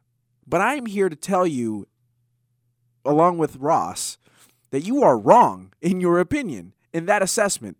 That assessment is completely unfactual. Kenny Omega is not the best wrestler in the world. The best wrestler in the world works for World Wrestling Entertainment, and his name is AJ Styles. If you have a problem with that, I plead with you, I beg of you, to watch all of his work over the past 3 years with World Wrestling Entertainment, and then I beg of you to go to watch his work in New Japan Pro Wrestling from the past few years prior to that, and then I beg of you to go watch his early days in TNA, when people didn't know who he was, and he was still one of the best wrestlers on the planet. This man will go down as one of the top 10 greatest professional wrestlers to have ever lived. That man is AJ Styles. He is what, 42? 41? And then he's keeping up with a guy like Ricochet, who was 11 years younger than he is. Get out of here. Get out of here. AJ is 42. Ricochet was born in 88. So he's 31. If his birthday has already come, so he may be 30. He's either 30 or 31. Get out of here. Like, I mean, AJ Styles is the best wrestler in the world. Ricochet is 30. Thank you. So yes, a 12 years is younger. A 42-year-old and a 30-year-old probably put together the best match on this show. And by the way, I have applauded basically every match on this show. This is true. And then, by the way, AJ Styles also had one of the best matches of the year with Seth Rollins at Money in the Bank. And then he also had a fantastic match with Daniel Bryan, even though the crowd wasn't invested in it, in Phoenix. And then he also had a pretty good match with Randy Orton at WrestleMania. And not to mention, he was involved in what I think was one of the top 5 matches of the year in the Elimination Chamber match. Get out of here. AJ Styles is the best wrestler in the world. Let's talk about Kofi and Samoa Joe and how I didn't like it. All right, we're going to spend very little time on the next match that actually happened on this show. Kevin Owens hit a stunner on Dolph Ziggler and won in 17 seconds and cut a promo about how Shane on television is basically bad for business. And to quote him, he said to kiss his ass. And go to hell. Yes, so we're already starting back with TV 14. Again. Get in there. Like, can we, maybe bring it back slowly instead of just shoving it in our face? I'm just saying. I don't know. At this rate, just look. I'm not going to say it because that was going to sound really weird. We could have had this match on Raw this week. Or on SmackDown. And if they were going to make it this match, they could have announced it and done this not this late in the card. That being said, it happened. Kevin Owens wins. It set up the promo. Fine. We move on. Apparently, the J-Man's worst match of the night. I can't believe you are saying your boy Kofi Kingston had the worst match on this show. Kofi Kingston defending his WWE Championship against Samoa Joe. Now, this feud kind of haphazardly started, and Joe can cut a pretty good promo, right? I've said before, some people are good talkers, some people can cut a good promo. He is definitely both. When Joe wants to be angry Joe, I'm going to kill you, Joe, he cuts a good promo. Unfortunately, they have booked him to basically lose every feud he's ever in, ever. So, I was not that invested in this match. However, I will be fair and tell you that Samoa Joe and Kofi Kingston could have put together a good match. It was given 9 minutes and 45 seconds. Joe teased the Coquina Clutch. Kofi teased all of his moves. Joe hit his backsplash senton. Did he actually put him in the Coquina and he got out of it? Yeah, he put him in the Coquina. Kofi ran to the ring post, got his 2 feet up, and then that's when Joe just flat out dropped him head first, which was very cool. Yes. And then I think the finish of the match was Samoa Joe ran towards the ring ropes, and then Kofi was able to go ahead and hit Trouble in Paradise. Trouble in Paradise from out of nowhere. Which, by the way, that has been a very cool out-of-nowhere move as of late, because Kofi literally can hit Trouble in Paradise from out of nowhere, and it actually looks very, very good when he does it. But basically, the reason why it was the quote-unquote worst match on the card, again, there's been so much great wrestling on Extreme Rules 2019 that when I say that a match was the worst match on the card, it's saying a lot. That means that everything else was just really, really good, and this just wasn't as good as everything else. This is not saying that this match was bad, but to me, it was the worst match on the card for a couple of different reasons. One, I was never able to go ahead and get fully invested into it. Now, when we found out that it was going to be Samoa Joe versus Kofi Kingston a few weeks back, I was a little bit irritated because Samoa Joe literally came in and attacked Kofi Kingston the day after he had lost the U.S. title to Ricochet at Stomping Grounds. It made zero sense. It's like, I'm glad to be rid of the U.S. title. I'm going for another one instead of getting my revenge against this guy who embarrassed me on national television in Ricochet. Right? Right. I tried to get fully invested into this feud. I really couldn't, but they did their best. Whatever, that's fine. There was a lot of great psychology involved in this match. There was a point where Samoa Joe, quote unquote, crushed Kofi Kingston's fingers with the steel steps. That was very cool. By the way, for those who have ever said that Kofi can't sell, you're dumb. You don't know what you're talking about. Kofi can sell, and he sells very, very well. His body movements, the way it's very interesting. He does this yelp sound, like it's real, and you're like, oh good God, like Kofi got his fingers crushed. No, that's just Kofi being really, really good at selling, and that's awesome. However, we reported on last week's preview show that Kofi had been dealing with a couple of injuries. Now, they didn't necessarily mention what they were. However, that being said, Kofi looked a little bit slower tonight than he has over the past few months. So I'm wondering if maybe the health wasn't at a full 100%. That kind of, I noticed that Kofi wasn't performing at his full capacity, which then kind of made this match not be as great as I thought it could have been. Because I did say that Kofi Kingston versus Samoa Joe has the ability to be a very, very good match on the show, and it was a okay match, but it wasn't a great or good match. So I'm wondering if that could have had to do with it. So those are my reasons for me saying this match wasn't on par with everything else on the card. Honestly, I think he's running out of steam as the champion. That's my opinion. Maybe, but I think that the crowd is still fully invested in him as WWE champion. Well, now we have to suffer through New Day with 3 belts. So I think what they need to do is they actually have to give him. We need to get an actual challenger that we think might actually dethrone Kofi Kingston. Like if you were to go ahead and make the match at SummerSlam, Kofi Kingston versus Roman Reigns, I don't know who in the hell would win that match. Yeah, I don't think that's a good idea.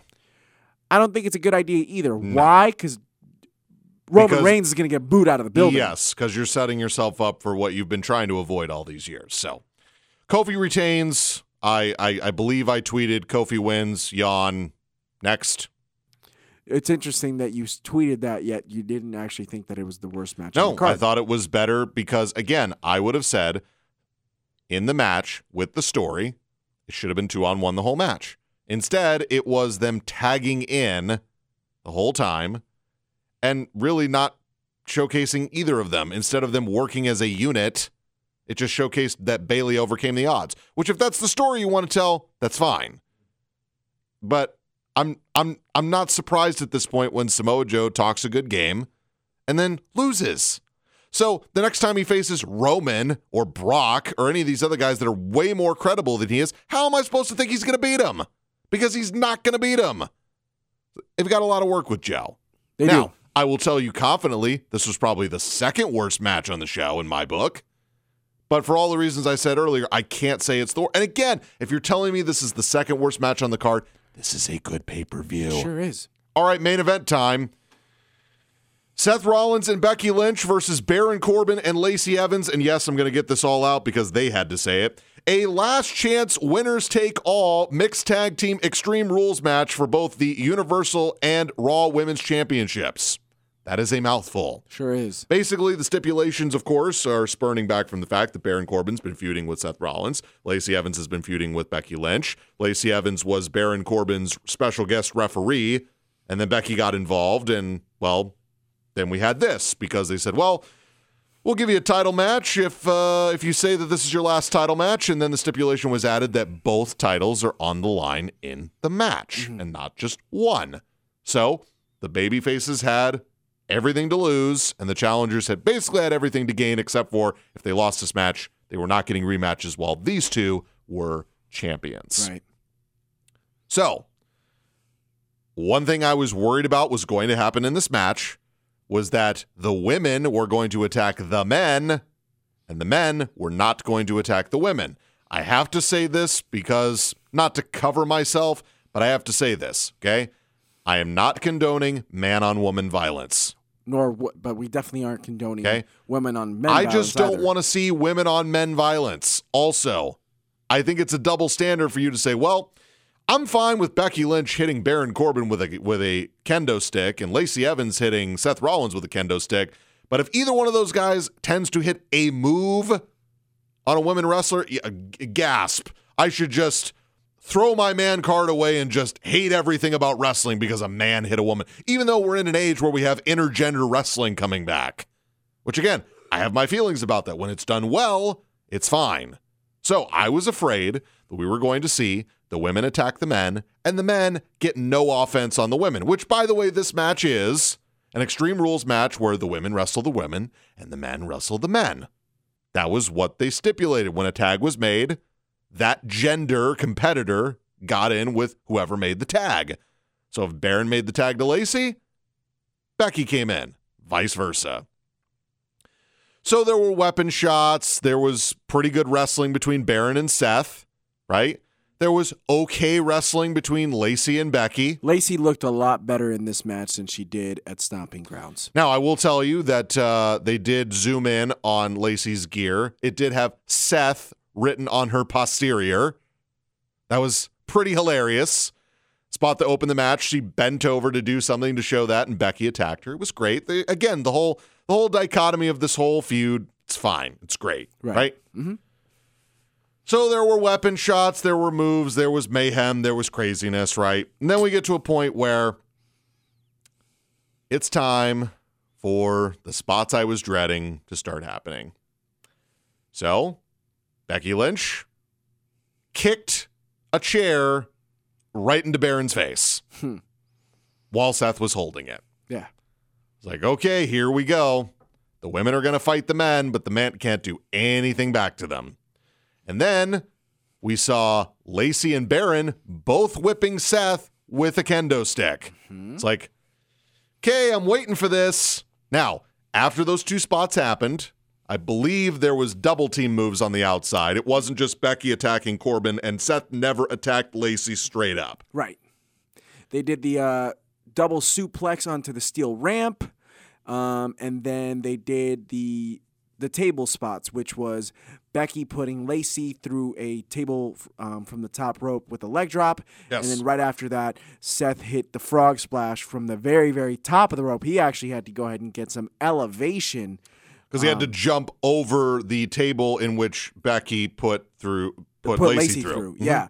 And he nailed it because he's Seth Rollins, and he does everything great like that. So anyways, they get them back in the ring. So yes, Lacey's out. Lacey's out. They bring back Corbin into the ring. Yes.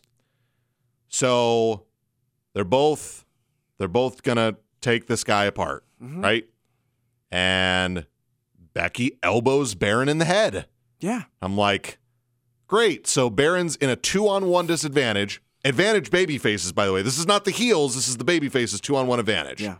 I'm thinking, okay, they're gonna set up a spot. Becky's gonna hit him with something. Seth's going to hit his finisher. We're going to go home. And then mark out moment of the night. Becky Lynch took an end of days from Baron Corbin and was dead for the rest of the match. She rolled to the outside and sold it like she had just been killed by Baron Corbin. I'm not laughing at that. I'm laughing just the way you said it. The same way that I said that. Because she sold it. Murder. Because she sold it as a man hitting his finisher on a woman. Which is exactly the same way that it should have been sold.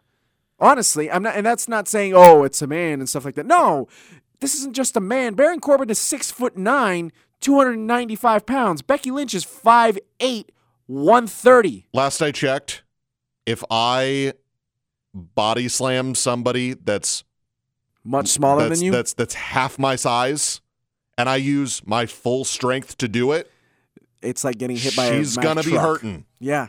Okay? But I had to preface that I don't endorse man-on-woman violence, and yet they told you woman-on-man violence was okay, and there was one spot where he did a safe wrestling finisher to her. Not a weapon, not something that, oh, I hit you a little bit too hard. No, a safe wrestling move that was sold well. Kudos to Becky Lynch, by the way. And then Seth Rollins lost his mind. He pulled his inner Jon Moxley out. He did. He went insane because his woman had just been attacked by a man. And he just whooped on him with a kendo stick. He didn't hit him with one curb stomp. Not two. Not two. 3 curb stomps. And then pinned him. You thought that Becky Lynch died after End of Days? Seth Rollins also committed murder because he killed Baron Corbin with 3 consecutive curb stomps. And pinned him. 1, 2, 3. Your winners and still champions, Seth Rollins and Becky. Oh, and by the way, Rollins and Lynch retained. Yeah. Lacey Evans just backed away when Seth Rollins went bananas against. Would you have? I would have. All I know is that she could have rolled Becky in the ring and pinned her. But she couldn't because Seth was already in the ring with a kendo But what I'm stick. saying is that, again, logically, Yeah. Seth is so focused on Baron that Lacey could have gone to ringside, gone to the opposite end of the ring, gotten the ref's attention. Becky Lynch is out, covered her for a 1, 2, 3, and they could have won the match. Now, I get it. She's scared because Seth lost his mind. Fine. She's a cowardly heel. Fine. It worked. I'm just saying, logically, as a competitor, she probably could have tried to get away with it. Probably. Just saying. No more than 10 seconds after the match ended, Brock Lesnar's music hits. Paul Heyman had come out and cut a promo earlier in the night saying, I guarantee Brock Lesnar's going to cash in tonight, which, by the way, he's done this not once, not twice, not 3 times, but 4 times before because they're setting up for when they actually do it. My idea was to have him cash in at the first ever SmackDown, whoever the champion was, whether it's Kofi, whether it's some other babyface, because I want to keep Brock heel. That would have been my idea. So his music hits. Seth's kind of like, okay, is he going to come out? Everybody's like, is he going to come out? And then Brock Lesnar came out with Paul Heyman, the briefcase, and a referee. J-Man and I are looking at each other going, he's going to cash in tonight. Because Seth Rollins just wrestled a match. Paul Heyman's going to hand it over to the ref. Not just in a match, an Extreme Rules match of all matches. So, Paul Heyman hands the briefcase to the ref. Brock Lesnar gets in the ring, gives him 2 suplexes. Bell rings, picks him up, yells, big F5, 1, 2, 3, your winner and new Universal Champion, Brock Lesnar. And, as I prefaced before, I will actually defend this position. And for those of you that have been listening to this podcast, I am not a Brock Lesnar fan. I love Paul Heyman. I don't need Brock Lesnar to be on the title ever again. In fact, I don't care if he ever wrestles in WWE ever again. He could go to the mountains and hang out with Sable, enjoy all of his money, and live comfortably, and I never have to see him again. However, as I said at Money in the Bank, when I was thoroughly upset that he won the Money in the Bank match by being in it for 10 seconds, when he wasn't even in the match. He just showed up and decided he was in the match, and they won. Or he won, right? He has the briefcase. When he cashes in, he is going to win. He is not going to lose when he cashes in. So, and with all the history with Seth Rollins and all the history with the Universal title and the fact that Paul Heyman's on Raw and the fact that the alternate options of he goes to SmackDown and beats Kofi Kingston for the title, this actually, at some level, makes some sense. The briefcase gimmick is gone. He's already going to be the champion anyway, so you give him the belt. He doesn't have to be champion for a year. Whoever you're going to have beat him, whether it's Seth Rollins, whether it's some other guy that you're going to build up, whoever it is, as long as it's not Roman, please keep Roman and Brock away from each other because no one's going to buy into it, even though they've only wrestled, 4 times or whatever it is? Like, I'm fine with them wrestling. I just know the WWE Universe wants nothing to do with it. So just keep them apart. So this is legitimately the best case scenario. Briefcase is gone. He's the champ. We got it over with. Seth has the excuse of he was just in a grueling match where he lost his emotions because his girlfriend had just been beaten up. He just went through an Extreme Rules match. He's going to want his revenge. Paul Heyman gets to cut a great promo on Raw. Brock gets to be the champion, and we move on. Now, again, through my entire diatribe, I said, not a fan of Brock Lesnar as the champion. They told you they were going to put the belt on him when he won the Money in the Bank briefcase, that the J-Man will defend as a great match, that I will say was a great steak dinner, that my dessert was a pile of turds. So because that's the aftertaste I got, might as well take my medicine from feeling sick, even though the medicine tastes awful. Might as well take it now and get it over with. So, the main event was good. In fact, if you want to call it great, that's fine. It had everything you needed in it. It's the end of that feud. Rollins moves on to possibly getting a rematch with Brock. Lacey goes and does something else. Becky's probably off TV for probably a week, or at least I would hope she is, because she should sell it. Or maybe she'll be back and not really, cut her normal promo. She shouldn't just sell the end of days. I mean, she was in an Extreme Rules match. Yes. Her and Rollins and Corbin and Evans are all beat up. Yes. So, Rollins and Lynch retain, and yet Brock cashes in at Extreme Rules in Philadelphia, not at SummerSlam, not at the first SmackDown. It's over. He's the champ. We should say the first SmackDown on Fox.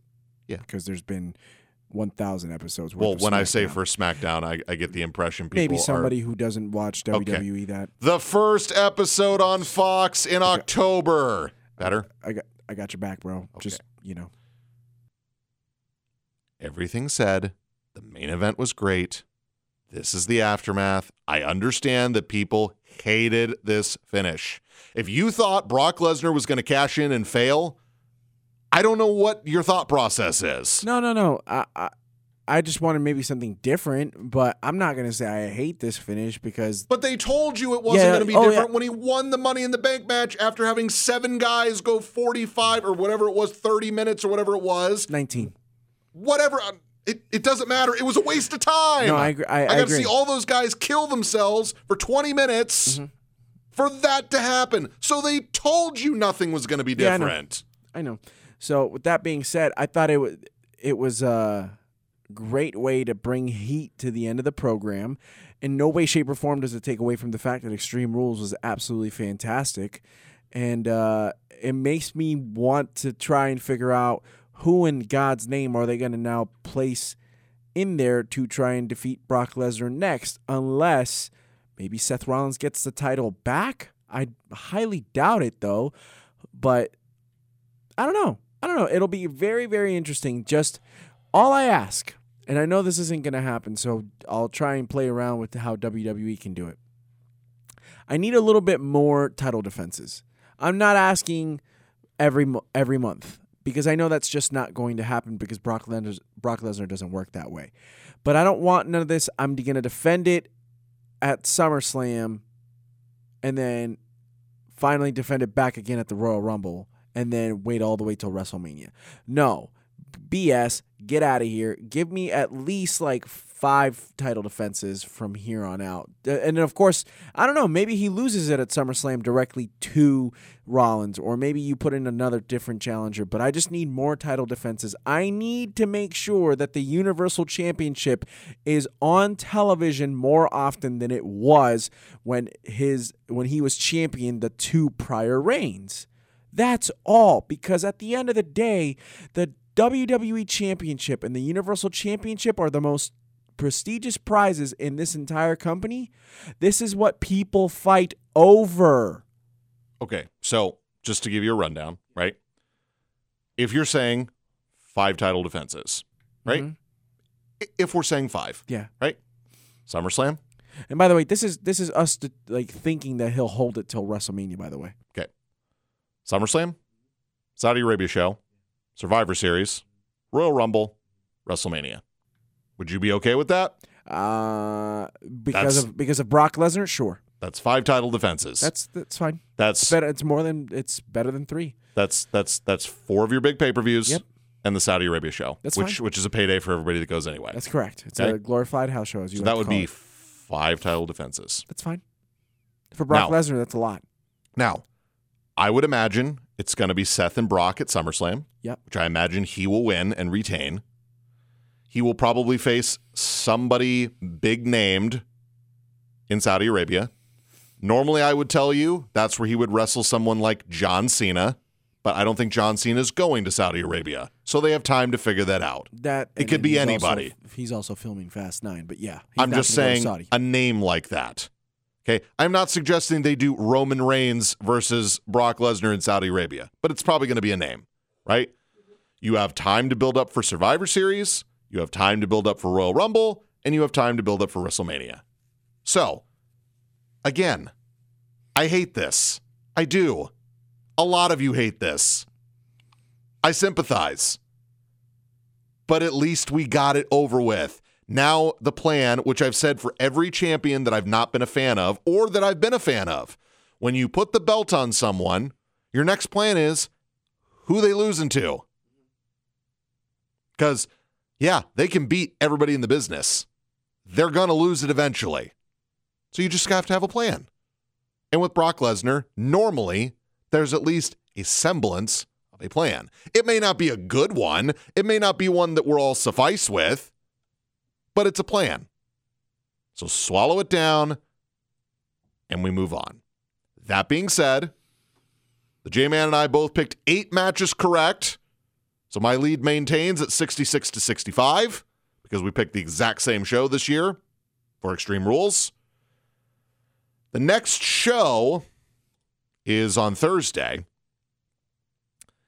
Oh, and by the way, I will just cap this off. This was an excellent pay-per-view. Please go rewatch it. Yep. And here's to hoping that Monday Night Raw and SmackDown can go ahead and use this as a jump-off to good shows. If I'm not mistaken, I think Eric Bischoff is supposed to go ahead and take over backstage on Tuesday officially. And then I believe that Heyman's already running the shows on Raw. Yes. So, next show will be Thursday. That is going to do it for this edition of the Double Turn Podcast, the 2019 Extreme Rules review show. Next show will be on Thursday. It will be a regular show in which we do 3 count, news, match segment show of the week, all the fun stuff that you love on this show. Mm-hmm. Next pay-per-view is NXT TakeOver Toronto. Oh, yeah. Which will be at the Scotiabank Arena, which will be at the same place where SummerSlam is. So that is August 10th and 11th. So we've got a couple weeks here. We'll be having regular shows. We might have a couple of SummerSlam-themed top 5s coming up. Perhaps we'll actually have better communication this time instead of it being, a 3-part show instead of a 40-minute show. Just saying. It's no shade being thrown your way. I just don't want that miscommunication this time. That's all. NXT TakeOver Toronto and SummerSlam. Those are the next shows coming up as I'm getting a glaring look from my co-host. He knows I have in good intentions. It's just the way it is. This is also the look of a man who has been up since about, what did I say, 2:35? 2:35 in the morning? As my voice cracks, 2? Yeah, actually, about 2:15 because Belle woke me up because she was barking. She wanted to go outside. Yeah. The dog, of course. I love my dog. The sun woke me up at 7 a.m. I hate summers here, so what can I say? Phoenix, Arizona. It's true. It's way too hot. It's so hot, but you know what? We're not getting. By the way, real quick, to the people that are out in Louisiana and that, stay safe out there with those hurricanes that are coming through. Is it Louisiana or where is it? The Carolinas? Louisiana. So shout out to those people. Make sure you guys stay safe out there. I don't know if we have any listeners in Louisiana, but God bless. We're here for you guys. And at least we're not getting some crazy earthquakes like the ones in L.A., which, again, shout out to the people in L.A. Hopefully you guys are staying safe out there, too. One and only J-Man19 is where you can find Jorge on Instagram. Ross the Real Boss 85 is where you can find me. The Double Turn Podcast is where we have lots of fun videos and reactions from through this show. think we're going to make that a normal staple of doing Instagram. Of course, I did Twitter, Boss Ross TDT. You can check out my reactions from the show. Yeah, I think we've done videos every pay-per-view that we've had the Instagram page. And that is also where I also post the show. I posted on Instagram, Facebook, Ross Williamson, and on Twitter, again, with my Twitter handle. I post the shows there. That show will be, or this show, will be posted tomorrow, as we post Mondays on pay-per-view weeks and then Fridays on regular shows. Yeah, so use the hashtag DTP Fridays, DTP Mondays. There it is. So great pay-per-view. Please go watch it if you were kind of on the fence for it. Please do. This was another surprise show for the J-Man. This has been Boss Ross, and this has been the Double Turn Podcast. We will catch you on the flip side. This show was fire.